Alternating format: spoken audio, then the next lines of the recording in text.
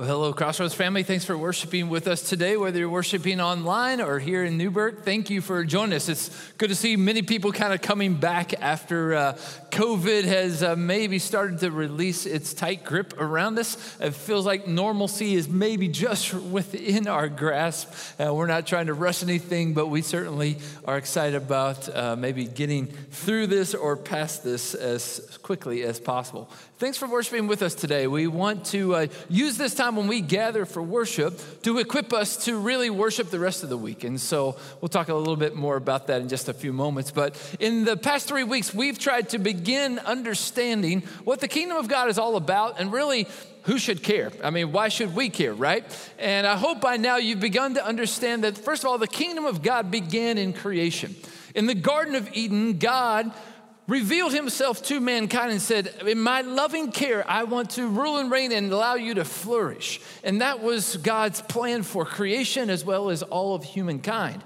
But it was just a few short ticks into the cosmic clock when all that really started to fall apart, not because of God, but because of man and woman who chose to disobey. And their disobedience brought sin into the world, and it brought all kinds of havoc and chaos and discord, and that's continued to play out throughout history, even until today. That's really the bad news. But the good news of the kingdom of God is that God wanted to do something about that, and so he sent Jesus. And Jesus coming to the world was to restore especially the relationship between God and mankind. Because Jesus came, our chaotic, aimless life could be transformed into something which God really created it to be from the very beginning.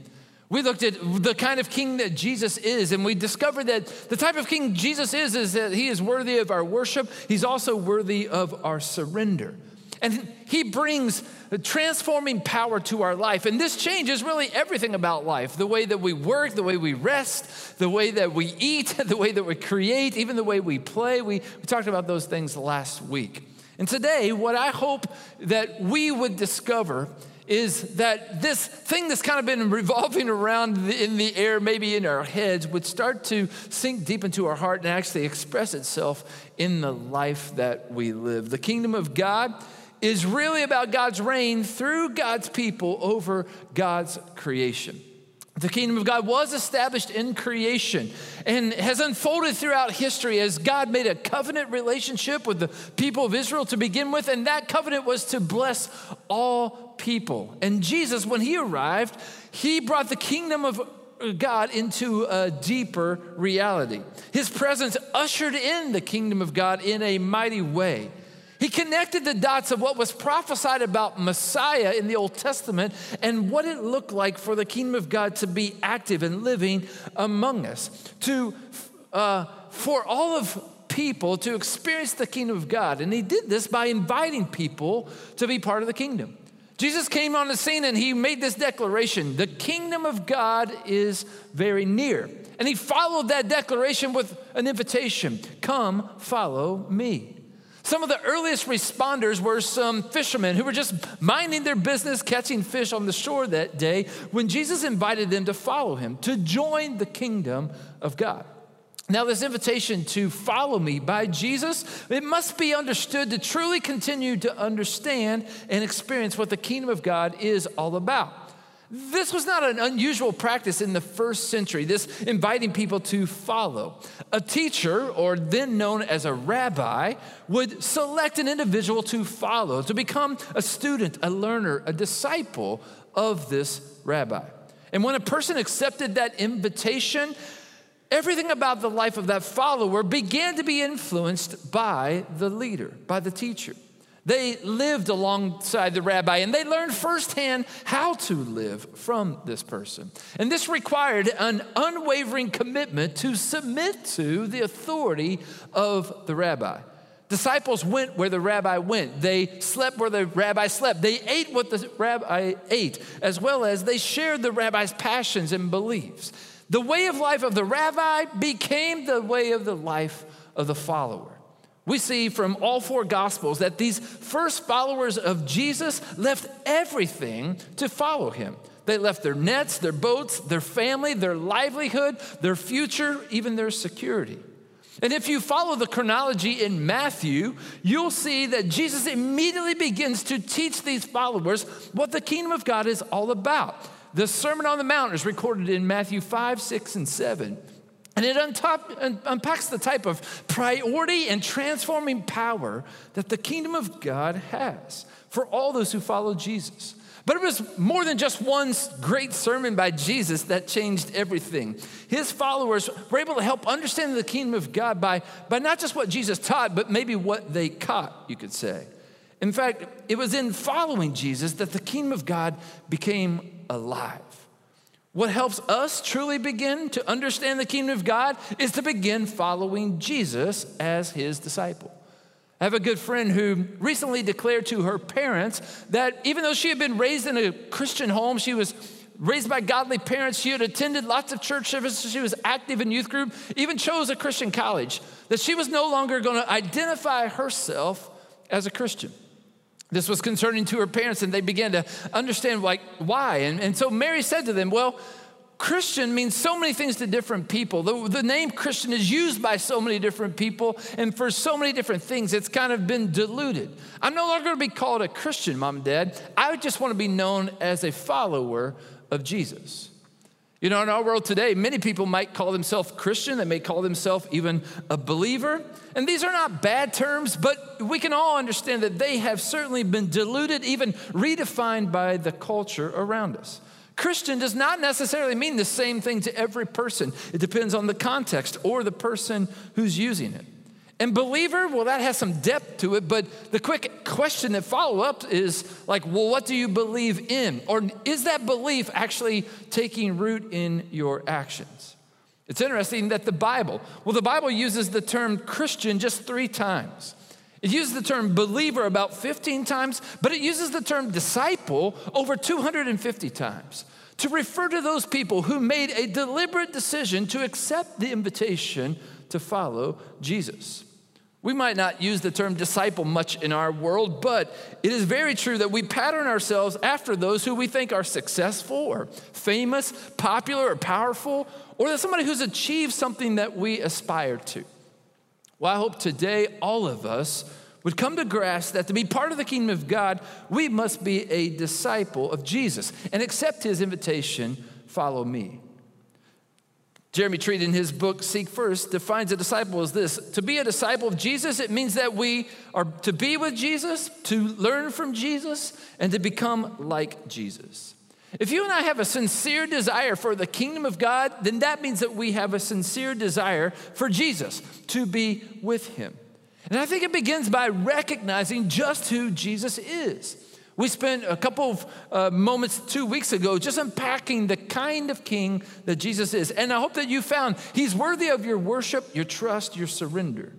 But we got to be careful not to view Jesus as a means to an end. We have to recognize that Jesus is the end. He is the goal.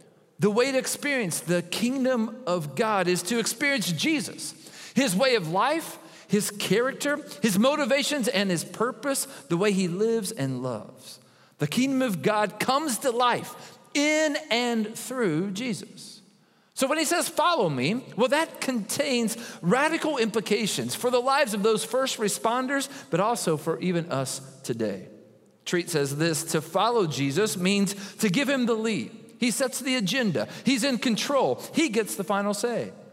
Christ is king, and to accept this kingship of Christ requires a simultaneous dethroning of ourselves. To say Jesus is Lord is also to say, I am not Lord. To say his way means not mine. Author and pastor David Platt says that we have forgotten that following Jesus is not like choosing the type of syrup that we want in our coffee. No, it's more than that. It's rather a call to forsake everyone and everything other than Jesus. It's a radical abandonment. We have to come to experience and understand who Jesus is and declare that he is enough. You know, many people think that following Jesus is synonymous with attending a worship gathering or participating in religious activities, giving financially to good causes, praying when in need, or maybe even living a moral life. And while all of those are positive, none of those actually accurately answer the question, what does it mean to follow Jesus? Nor do they prove that someone is following Jesus. To follow Jesus means that we learn from him and that we live like him. This word disciple, like I said, it means student. It implies knowing. Jesus is a teacher, and he offers us understanding about who God is, what the kingdom of God is all about, and how we can be part of the kingdom. But knowledge is kind of a weird thing, right? We all recognize that we can know something about something, but really not know that something. Does that sound confusing? We know it from experience. I can tell you that I know a lot about basketball, but that does not mean I actually know how to play basketball. I can learn everything I need to know about brain surgery, but that does not mean you would trust me to operate on your brain. I could say, I know her or I know him, but that doesn't necessarily mean I know them, right? Well, that's actually the same about Jesus. Knowing Jesus can be a lot different than actually following Jesus. And we can all make a strong case that there is so much to know about Jesus that it's hard to get our arms around that. It makes us feel incapable of following him or maybe unequipped to follow him. But I think Jesus made it quite simple when he explained the kingdom of God. In fact, he gave two expressions that kind of sum up all of the Old Testament, all of the prophecies, all of his teaching, and really are at the heart of the kingdom of God. Jesus says learning how to love God and love others is the heart of the kingdom. He said that in Matthew 23, 37 through 40. He said, love the Lord your God with all your heart, with all your soul, and with all your mind. This is the first and greatest commandment. And the second is like it. Some translations have say the second is equal to it. Love your neighbor as yourself. All the law and the prophets hang on these two commandments. While loving God with all of our heart, soul, mind, and strength can manifest itself in lots of ways, I'd love for us to focus on how Jesus did that. And I think it seems to be most evident in how Jesus had complete trust in God. Jesus lived his daily life in conscious, trusting dependence on his Father in heaven. He resisted the temptation by the devil in the desert. He had a laser focus on his mission and purpose. He navigated the pressures and influences around him. He performed miracles. He was obedient to death on the cross. He had confidence in the grave. All of those things hinged on the fact that he believed and trusted in who God is. And he calls his followers to an active, living faith in the Father in the everyday affairs of our life. A confident trust that he'll provide our needs. Guidance to navigate the ins and outs and ups and downs of our world. Strength for the work that he's given us to do. Healing for our physical and emotional needs. And also mercy and grace in salvation from our sins. Jesus modeled for us what it looked like to have love for and faith in God. It's a picture of the kingdom of God for all of us who accept Jesus' invitation to follow him. Thomas Terrence is the director of ministry at the C.S. Lewis Institute, and he said this: one of the saddest commentaries on the church in the West today is the weakness of our faith. Secularism has seriously eroded our belief in the almighty, miracle-working God of the Bible, who answers the prayers of his people and intervenes in the affairs of the world. We have embraced a reductionism that acknowledges faith in Christ as essential for salvation, but largely ignores the necessity of living by faith thereafter. You know, having faith in God means that we live each day with confident trust that God will do what he says he will do, that we can take him at his word and act with expectation that he will be faithful. And our trust and our love for God must reflect the complete trust and obedience that we see in Jesus. Because in the kingdom of God, love and trust equals obedience. It's the culmination of what it looks like to love God with all of our heart, soul, mind, and strength is to follow him, to obey him. John says in his first epistle these words, he says, we know that we've come to know him if we keep his commands. Whoever says, I know him, but does not do what he commands is a liar, and the truth is not in that person. But if anyone obeys his word, love for God is truly made complete in them. This is how we know we are in him. Whoever claims to live in him must live as Jesus did. We learn to love, trust, and obey God by following Jesus, not just his teachings, but his example. Equal to loving God, Jesus says, is loving others. And we learn how to do that best by also looking and following Jesus as our teacher and king. And Jesus expressed a love that was unconditional. It was not emotional, but volitional, an act of the will. Jesus loved those whose society had discarded. Jesus loved those who had made poor choices and had consequences to reap from that. Jesus loved those who had lost hope, who had lost direction, and he still does. Jesus loved those who loved him, but Jesus also loved those who hated him. Jesus loved those who even killed him. What a picture of true love. And this kind of love ushers people into the kingdom of God. Later in the same epistle, John says this about love. He says, "This is how we know what love is. Jesus Christ laid down his life for us, and we ought to lay down our lives for other brothers and sisters. If anyone has material possessions and sees a brother or sister in need but has no pity on them, how can the love of God be in that person? Dear children, let us not love with words or speech, but with actions and in truth." Learning how to love God and others comes by following Jesus, not just understanding his teachings or observing his behavior, but by following his example, living and loving like him. Knowing all about him doesn't necessarily mean that we're living like him. Treat says to be a disciple of Jesus means to become more like Jesus every day in every way. God's grace transforms us from the inside out. The Holy Spirit empowers us to overcome sin and become like our Savior. The power of the kingdom of God, I think, is best seen in the transforming work that God does in the lives of those who decide to follow Jesus.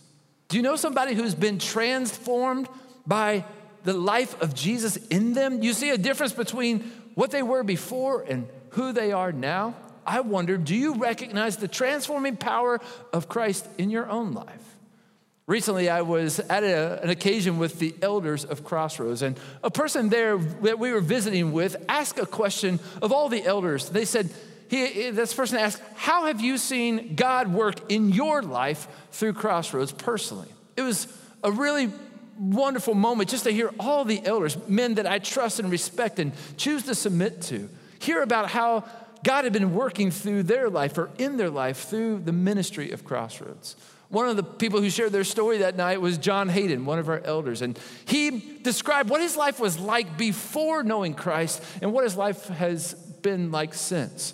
John said that he grew up in a Christian home. His mom was active in church. He was at church every Sunday. But in high school, he just kind of made some really bad choices. He started drinking alcohol, doing drugs, even selling drugs, and really became this close to ending up incarcerated. And it was in that dark moment of his life, he remembered a friend who had invited him to attend youth group with him many times. And he reached out to that friend. And that friend invited him to a youth conference. And John admitted that he spent the night before that youth conference partying, just like he always had. Showed up here at Crossroads early that morning to head off to this youth conference. And there he met Jesus, maybe for the first time or for real this time. And that has changed his life. And now, as a person looking back, a person who was isolated, a person who was hopeless, a person who was searching for meaning and purpose in all the wrong things, his life is so much different now because of Christ. He has purpose and meaning. He has a strong faith. He has confidence in knowing what God is doing in him and also what God is doing through him. You know, God's way of change is not behavior modification. It is inside-out transformation. I think it's really important for us to know, where does this transforming power come from in following Jesus? And first, I want you to know it comes from the gospel. It's what the gospel is all about, transformation of those who make the decision to follow Jesus. It's good news to think that Jesus invites any one of us to follow him. Those first men that Jesus invited to follow him, they were not special in any way. They were just simply made in the image of God. They wear the exact same designer label that all of us wear, Imago Dei, made in the image of God. They weren't perfect, nor did they walk in perfection when they accepted Jesus' invitation immediately. His invitation was to come to him, to follow him, to learn from him. A humble yet profound invitation that changes any of us, that says yes. Treat says, when the good news of Jesus penetrates our hearts, it transforms us from the inside out. The truths of the gospel reorient and recalibrate us, forming new habits, rhythms, and patterns. We want differently and we think differently, so we begin to act differently. As the good news of Jesus' life, death, and resurrection changes your heart, your life is transformed as an overflow of what you believe and desire. Spending time with Jesus, learning how he lives and how he loves, we can begin to see how our lives reflect his life, or maybe even how they don't. You know, the gospel recognizes that we have not lived exactly how God designed life to be. We haven't followed closely Jesus' life the way he modeled for us to live, but it addresses our inability to live that way consistently. The gospel is good news because it expresses to us that God created us in his image. He loves us unconditionally, that he deals with our sin by allowing Jesus' righteous life to be credited to us by him taking the punishment of our sins, death on the cross, so that we could be forgiven, set free, and made whole. This is the gospel, and that's why it's good news. Because God loves us that much, we're motivated to live our lives for him, every aspect of our life, to bring him glory, and to do so by following the example of Jesus, the way he lives and the way he loves. Paul said it this way in 2 Corinthians 5:21. God made him, Jesus, who had no sin, to be sin for us, so that in him we might become the righteousness of God. I want you to understand that this is a once and all moment when we're justified before God because of what Jesus did for us on the cross. We use a big term to describe that. It's justification. And a simple way to remember what justification is to remember that it's just as if I had never sinned. Jesus took our punishment. He gave us his righteousness, and we're justified before God. But the continual work of being conformed to the image of Jesus happens by the power of the Holy Spirit. And we receive the Holy Spirit when we accept Jesus' invitation to follow him, accepting him as our Savior and surrendering to him as our Lord. And that process is a lifelong process, and we call that sanctification. I think both were prophesied by Ezekiel. When speaking on behalf of God, he says these words in Ezekiel 36, I will give you a new heart. I'll put a new spirit in you. I'll remove your heart of stone and give you a heart of flesh. And I'll put my spirit in you and move you to follow my decrees and be careful to keep my laws. In John 14, Jesus promised that the Holy Spirit would be our counselor, our guide into all truth. The Holy Spirit would reside in us and dwelling in us to conform us to the likeness of Jesus. What Jesus commands in obedience, he provides with power. The Holy Spirit applies the gospel to our hearts and produces fruit in our lives. And so Jesus not only invites us to follow him, but he commands us to abide in him. You can look at John 15 to see those instructions. I think the combination of following and abiding produces the character of Jesus in us. So let me make it real practical. How can you and I follow Jesus today? I think it begins, first of all, by accepting Jesus' invitation to follow him. Make Jesus your teacher, your leader, your king. Jesus' declaration in John 14:6, when he says, I am the way, the truth, and the life, no one comes to the Father except through me, indicates that he is the door to the kingdom of God. So accept his invitation to follow him, either for the first time or maybe for real this time. I want you to come to the realization that he is the only way to true life. Express your belief and trust in him as your Savior, the only one who can get you out of the mess you've made of your life. Receive the grace and forgiveness that he offers from the cross to you. And then begin patterning your life after the way that Jesus lives his. Next, I think we need to spend intentional time with Jesus. And while you and I don't have the privilege of meeting with Jesus in the flesh in person today, we do have the privilege of connecting with him through reading scripture or through prayer, which is simply a conversation, and also through the presence of the Holy Spirit in us. But this will require us to be intentional about how you and I spend our time each day. And so I want to challenge every one of us to spend 5, 10, 15 minutes, or as long as you can, in meaningful time with Jesus as a priority each day. Take time to read scripture, to pray, to spend some time reflecting on what you've just read and how you can respond as an expression of your followership of Jesus. In Isaiah 55:11, God says these words, "So it is with my word that goes out from my mouth. It will not return to me empty, but it will accomplish what I desire and achieve the purpose for which I sent it." What is the purpose of God's word or the Bible, scripture? Why is it important? Why it's necessary? Well, Paul tells Timothy why in 2 Timothy 3. He says, all scripture is God-breathed. It's useful for teaching, rebuking, correcting, training in righteousness, so that the servant of God may be thoroughly equipped for every good work. Scripture teaches us the way Jesus lived and loved. It also teaches us how to follow him, how to trust God, how to love God, how to follow Jesus in our everyday life. The continual practice of reading scripture, of praying, reflecting on what you've read, applying it to your life, having conversation with God. These are practices that shape our lives day in and day out. And other practices like fasting or tithing or meditation or solitude or journaling, serving, all these also shape our souls and character over time. Treat says the disciplines and practices of the Christian life, they're less like boxes to be checked off and more like a river that slowly carves a path in your soul.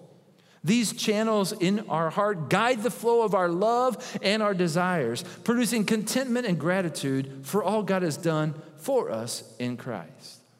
You and I live in a very hectic, chaotic, busy, crazy world. And so this is going to take discipline, intentionality, commitment on our part to make sure time with Jesus happens every day. I want to encourage you to make this the first thing that you do every day. Before you reach for your phone on the bedstand and check out the scores or the stocks or the messages, before you exercise or even take a shower, before your first cup of coffee, I think God can tolerate your state before you are caffeinated in the morning. I think he should have first place in your day because he has first place in your life. He's your leader. He's your king. This is not legalistic. This is not like Jesus will love you more if you do. In fact, it's the opposite. It's grace-filled and out of the desire and trust that we will love Jesus more when we do.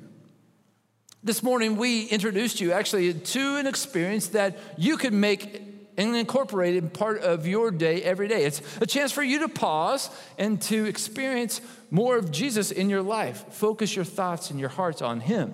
It's actually from the Pause app.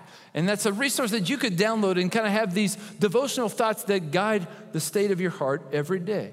The YouVersion app is something we also recommend. It's filled with reading plans that help you discover more of who Jesus is and how you can follow him in your life. I use one of those plans every day.